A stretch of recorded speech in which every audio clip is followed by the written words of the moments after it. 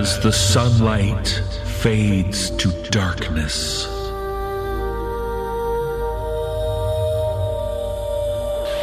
The frightful tales creep into your mind.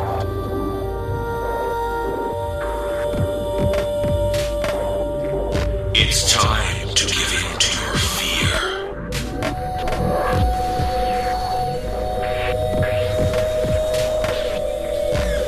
Tonight, there will be no sleep. And I can't sleep. And now he was listening. Trapped in a bag. There was a little boy who died the winter before. The floor moves. A face in the window. Brace yourself for the No Sleep Podcast.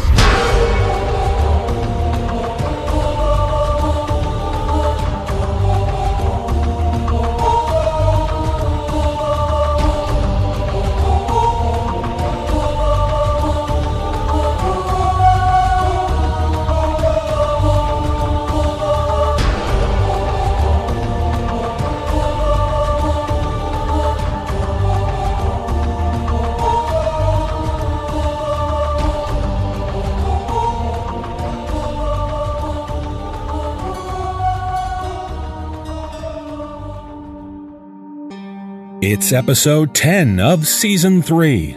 Welcome to the show. I'm your host, David Cummings. We have 5 tales for you in this episode, featuring stories about strange visitors, tormented bodies, and unholy visitors. I have been really encouraged lately because there has been a noticeable upswing in the number of new listeners to the show.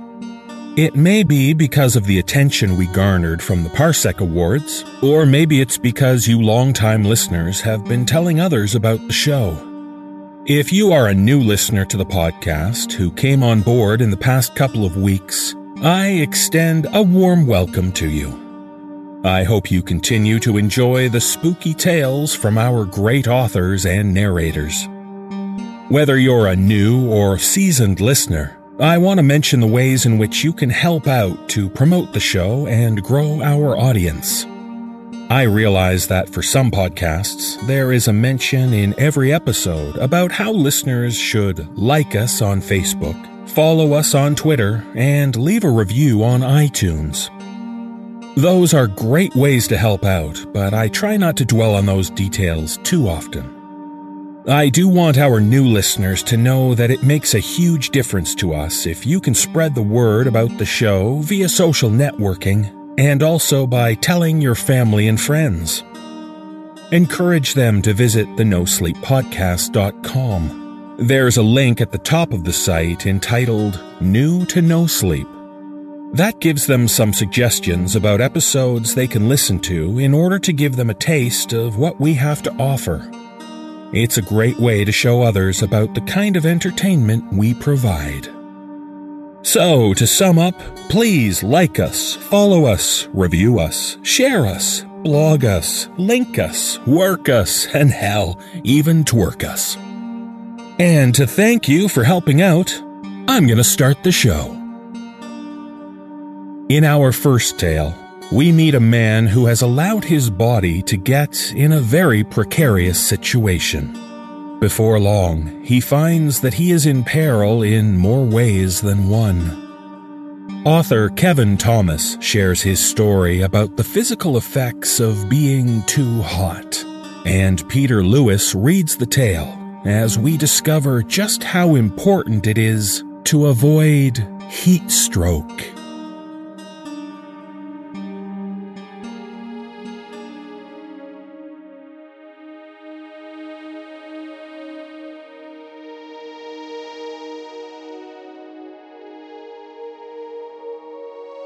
In the first stages of heat stroke, you get a headache. It's serious business. It sounds like the single pansiest way anyone could ever get hurt, but it's actually potentially lethal. Medically, it's defined as the body's core temperature reaching over 105 degrees Fahrenheit. In less clinical terms, your body is literally breaking down in the heat. You are burning alive, just too slowly for your stupid ass to save yourself. It's a sneaking killer, too, and knowing the signs is half the battle.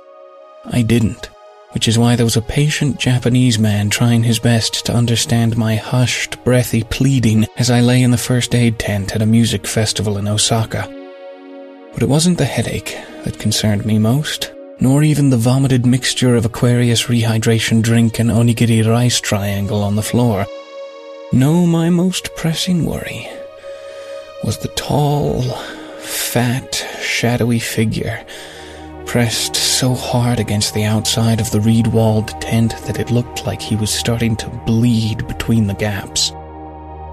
It troubled me more that no one else appeared to see him. In the second stage of heat stroke, your skin flushes red.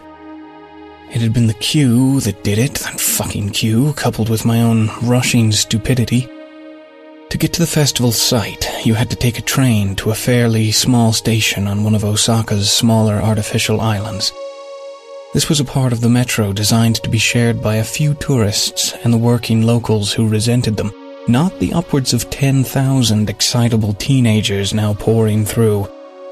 It heaved and pulsed with the weight of a crowd that flowed like a slow, deep river through the corridors towards the exit. But that wasn't the worst of it. The train and station were at least air-conditioned. The worst came next. Upon exiting the station, you were greeted by banks of coaches taking people to the festival site. They were tantalizingly close, so close you could feel the exhaust fumes sticking to your sweat-slicked skin. But they too had their own queue, a queue that went over the road and then snaked endlessly through unused car parks before doubling back to the buses. It was an unrelenting sea of tarmac and nothing to do but shuffle along in the baking sun. In the next stage of heat stroke, you feel nauseous and may vomit. It was hot, so fucking hot. It was a heat you felt with your feet, even through the thick soles of my walking boots, a depressingly adult and sensible choice of footwear for the situation. I could feel the heat burning from the ground into my toes. It was at that time that the first hints of headache started to set in. Right then, I should have been downing more water and getting into the shade, but in true idiot fashion, I was more worried about missing the opening act, a J-pop band called Scandal for whom I'd mostly bought the day ticket. 2 hours. 2 hours of painfully slow progress across the vast plain of hot, black, bubbling tar. My headache worsened. I started to feel nauseous, but still I plowed on, drinking a rich, sugary rehydration drink that only worsened the nausea, and tried to come back up several times before staying down. It was approaching midday by the time we arrived at the buses. The brief journey to the site in the air-conditioned bus did little to improve my condition. In the next stage of heat stroke, your body ceases to sweat, and skin is hot and dry to the touch. But it was when I arrived that I did the stupidest thing of the day. Spurred on by a sudden burst of energy for finally arriving and knowing that Scandal were already halfway through a set, I ran to the mountain stage. I fucking ran with my symptoms. I should have been seeking medical attention. I should have been on my back in a cool and shaded room sipping cold water and waiting for my body to start sweating again. Instead, I was running through the midday August sun in 104-degree heat to catch a fucking band. Through the remainder of their set, I was getting more nauseous and dizzy. My skin was heating up. My heart was beating faster. I just kept on jumping to the songs. I thought I was getting lost in the beat, lost in the music, lost in the moment. Truth is, I was just getting lost. With the loudness of the music, I didn't notice just how much my grip on everything was slipping. In the next stage of heat stroke, your heart increases dramatically and breathing becomes rapid. By the time the set was over, I was borderline delirious. It was only then I decided to find help. The heat now felt like a wrap of crinkled, scorching aluminum inside my skull. It cracked and pinched and burned and shot tiny little jolts of pain throughout my body. Efforts to drink more resulted in instant vomiting. I'd long since stopped sweating. The fact that I was still vertical was nothing short of amazing. Through the fuzzy blur of my increasingly disorientated vision, I saw a red cross on a tent flag. In the next stage of heat stroke, delirium sets in. It can be difficult to focus or follow conversations, and hallucinations and seizures can follow. I barely managed to say a word to the Japanese man who greeted me at the door to the tent. I could only say please and pathetically gesture towards the beds surrounded by fans. If he didn't understand my words, he understood the look on my flushed face and quickly helped me to one of the beds. I lay down as my grip on reality threatened to come totally undone. My little Japanese savior had applied a cold, wet towel to my forehead, and a savage cramp heaved the contents of my stomach onto the floor into a strangely brown and grey puddle of half-digested rice. It was now that I simply allowed the creeping tendrils of delirium to start entwining themselves in my synapses. Outside, the next act were taking the stage, and a heavy drum beat was all I could perceive. That was when I saw him, standing there, motionless, staring at me. A tall, fat figure, an impossible shadow standing freely in the midday sun. He was beating a drum like a soldier keeping a marching beat for a dead army. In the next stage of heat stroke, confusion sets in, and people can become disorientated. My heart raced, my breathing shallow and rapid. The shadow took a couple of steps closer to the wall of the tent. The drum beat continued. The first aid assistant replaced the now heated towel on my forehead. He said something like, "Drip." The shadow paused momentarily before continuing his slow, shuffling march to the wall. When he reached the wall, he pressed into it. The wall gave and swayed with his invisible weight. Why couldn't anyone see it? Why couldn't the guy softly dabbing my forehead with wet cloth see the 6 feet of nothingness trying to pass through the wall at our feet? The shadow leant and pushed and sank into the wall until he started to bleed through. Inky tendrils snaked and slithered around and felt their way through the gaps in the reed wall. With organic independence, they snaked through before entwining themselves in each other again. What was once one shadow became 1,000 creeping vines before becoming one again. The drum beat continued. Then all at once, he was at the foot of the bed. I tried to scream, but everything was just a dry burn. I looked up at the first aider and tried to plead with him to do something, but the words burned on my tongue. He just kept looking down at me with that immovably soothing smile. I couldn't make a sound as the shape put his black oil hands on my feet. They burned. Hot or cold, I couldn't tell, but they burned. My feet were encased in shadow, and the blackness started up my legs, spreading like infected veins. I could barely see, I couldn't speak, I couldn't think. The Japanese man replaced my cold compress, oblivious to the creeping void encasing my lower legs. Everything burned.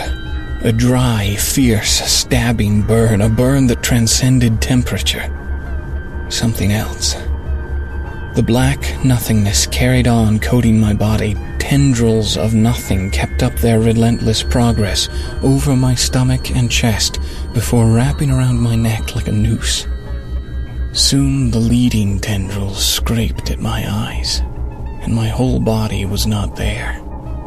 It was only once the blackness seeped into my mouth like a choking crude oil that my grasp on consciousness finally slipped and I let go.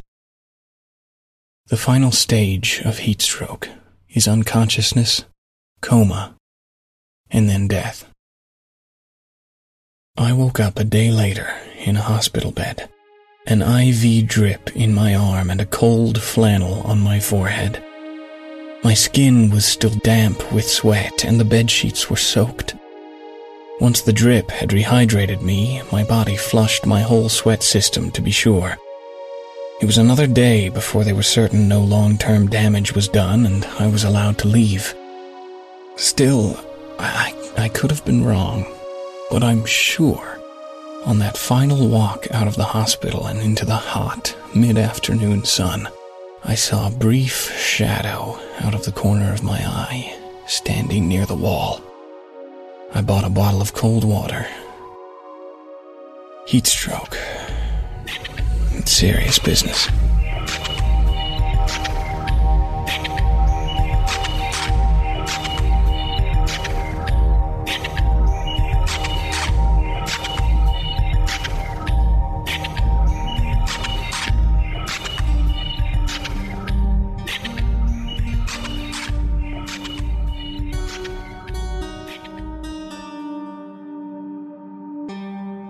After losing a dear friend, a man finds himself struggling to make sense of what has happened. Author William Delphin explains how the man copes with the events described in the last letter he received from her. Jenny Higginbotham and I will read the tale for you about what this man learned about what it was that tormented his friend, a woman named Olivia.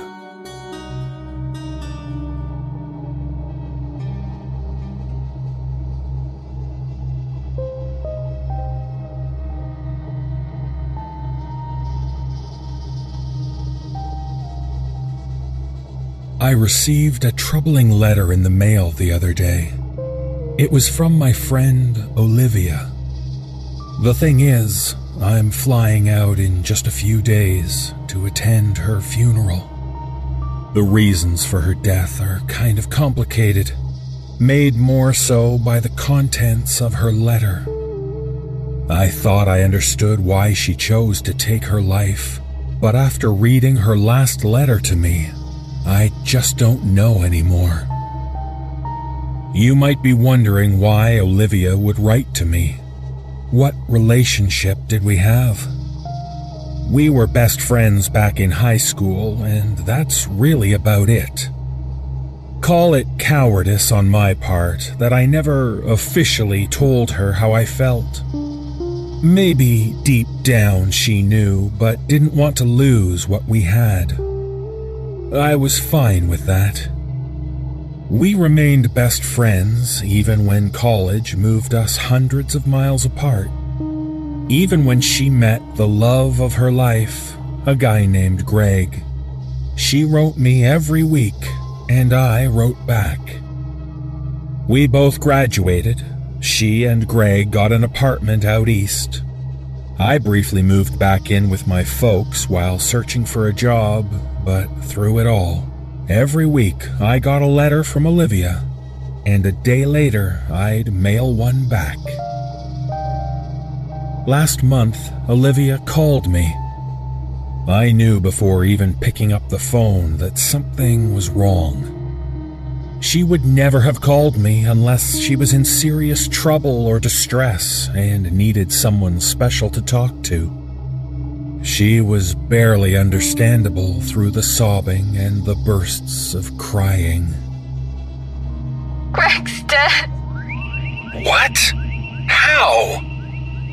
He fell off the roof. Oh, Jesus. Olivia, I'm so sorry. Can you come be here? Please. I need you to be here. I wanted to be there. I wanted to hold her and comfort her.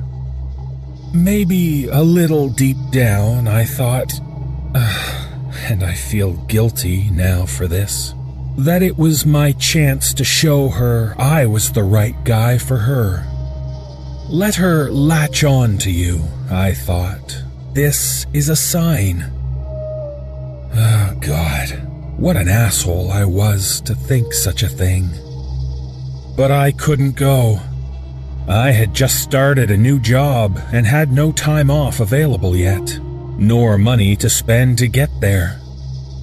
I explained it to her, and she said she understood, but I could hear the despair in her voice, and I felt like I was at a turning point in our friendship where she would never rely on me again.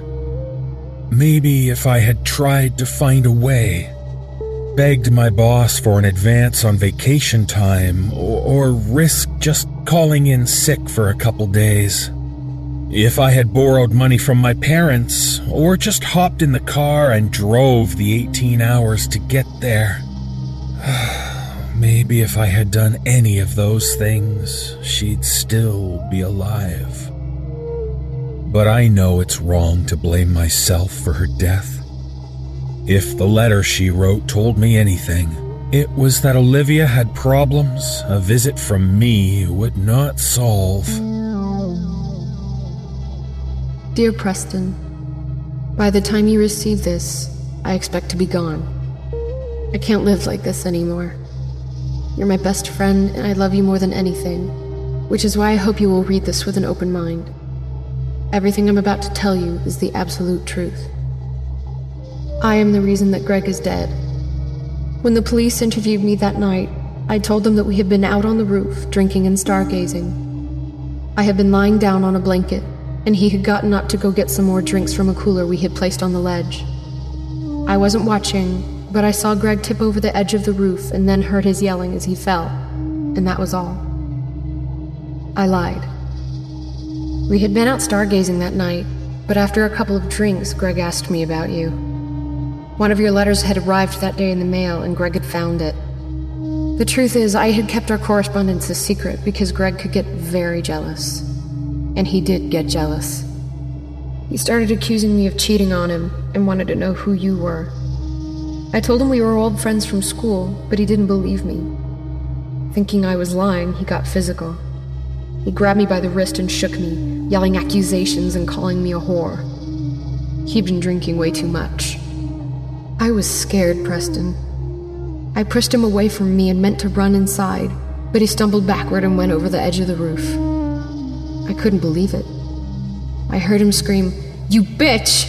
just at the moment after he went over, and then the sound of him hitting the sidewalk. I was frozen. I didn't know what to do. I had just killed Greg by accident. You're the only person now who knows this. What you do with that information is your choice. I'm so sorry.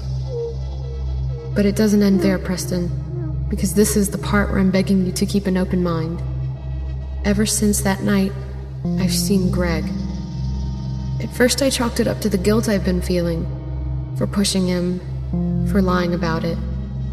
I thought I was hallucinating, but I think the reality is that Greg blames me for his death, and he's tormenting me for it. My sister Judy came out to help me get through things for the first week after Greg died.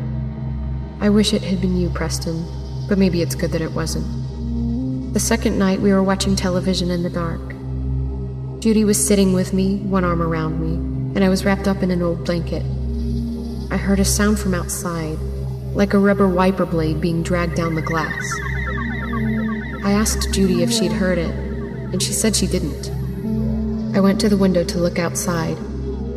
The street was dark, and mostly all I saw was my own reflection. But I also saw Greg. He was upside down. His face was so pale. I knew he was dead. There wasn't a moment where I thought, Greg's alive. I saw him in the window, hanging upside down almost directly in front of me, and I knew that even though I saw him, and he was looking directly at me, that he was dead. It was only for maybe 3 seconds, but I have it burned forever into my memory. Even now as I write this, I can close my eyes and see him glaring at me through the window that night. They never let me see his body, but I can tell you what he looked like after he fell, because that was the way he looked as he hovered in front of my window that night. His face was swollen, and half of it seemed lopsided. One of his eyes was sunken in, and it looked like there was blood coming out of his mouth. His hair was all wet-looking and matted together. I screamed when I saw him. Judy ran over and asked me what was wrong, but by then he was gone, and all I had was the afterimage of his face in my mind. It was so sudden that I honestly thought afterward that I was going insane. I saw him again on the day of his wake. Judy drove us to the funeral home. I used the mirror and the sun visor to adjust my makeup, and when I looked, Greg's face was right behind me. staring at me angrily. He looked close enough that for a moment, I thought I could feel his breath on my neck. Please believe me, Preston. I was not hallucinating. He looked worse than the first time I saw him. His skin was black and purplish like a bruise, and orangey yellow in some places. He lingered there, staring me directly in the eyes. I couldn't blink or look away. I sat there, looking horrified at him, until I could finally muster up the strength to scream. I scared Judy so badly we nearly went off the road. I had to grab the door handle for a moment, and in that instant when I looked away, he was gone. I told Judy that I'd seen him, but she said what anyone would say, that I imagined it because I was still getting used to him being gone. He's not gone, Preston. Since then, I've started seeing him every day. I can't look outside because I see him right outside the window. Sometimes he's looking in. Sometimes he seems to be falling past as if in slow motion, kicking his arms and legs out. I've seen him standing behind me when I brush my teeth in the bathroom, his flesh graying and hair falling out in clumps. Even when I moved my toiletries into the kitchen, I could see a dark form standing behind me in the reflection of the faucet. I woke up one morning and there was matted blood on the pillow where he used to sleep. I sleep on the couch now in front of the television. I leave the TV on now, because if it's off I can see him in the reflection, standing right in front of me, or hovering over me, several feet off of the floor with his limbs flailing. If I'm not actually insane, he's driving me there. He hates me so much, Preston. I see it in his eyes. Even as his face becomes more and more decayed and disfigured, his eyes remain clear and focused and full of anger. I think he must blame me for his death. I know I do. I can't get away from him. He's waiting, torturing me, daring me to die. I've tried almost everything I can think of to make him stop haunting me. This is why I've decided to do what I'm about to do. I'm already dying inside. I wish you were here for me to tell you in person, but then again, you'd probably just try to stop me. All I hope is that you believe me.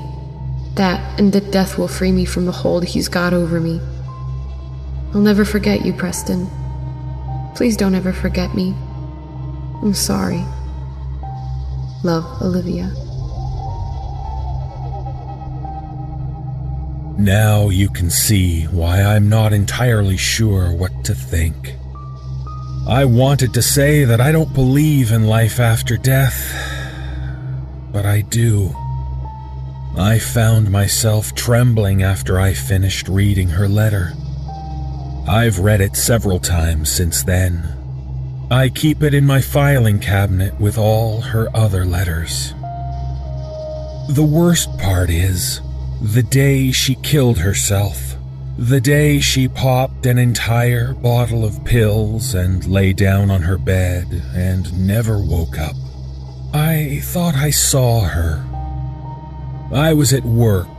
I've got a cubicle next to a window, and I noticed someone standing outside the building, looking up in my direction. I thought, that looks like Olivia, and my heart raced for a second at how much the woman looked just like her. I even wondered if maybe she was visiting her family and had come to see me as a surprise. I stood up, looked out the window again, and the woman was gone. Maybe she'd just been a stranger, passing by and looking up at a random window. Or maybe it was Olivia, come to say goodbye, and to warn me that there is something after life, and you can't escape it.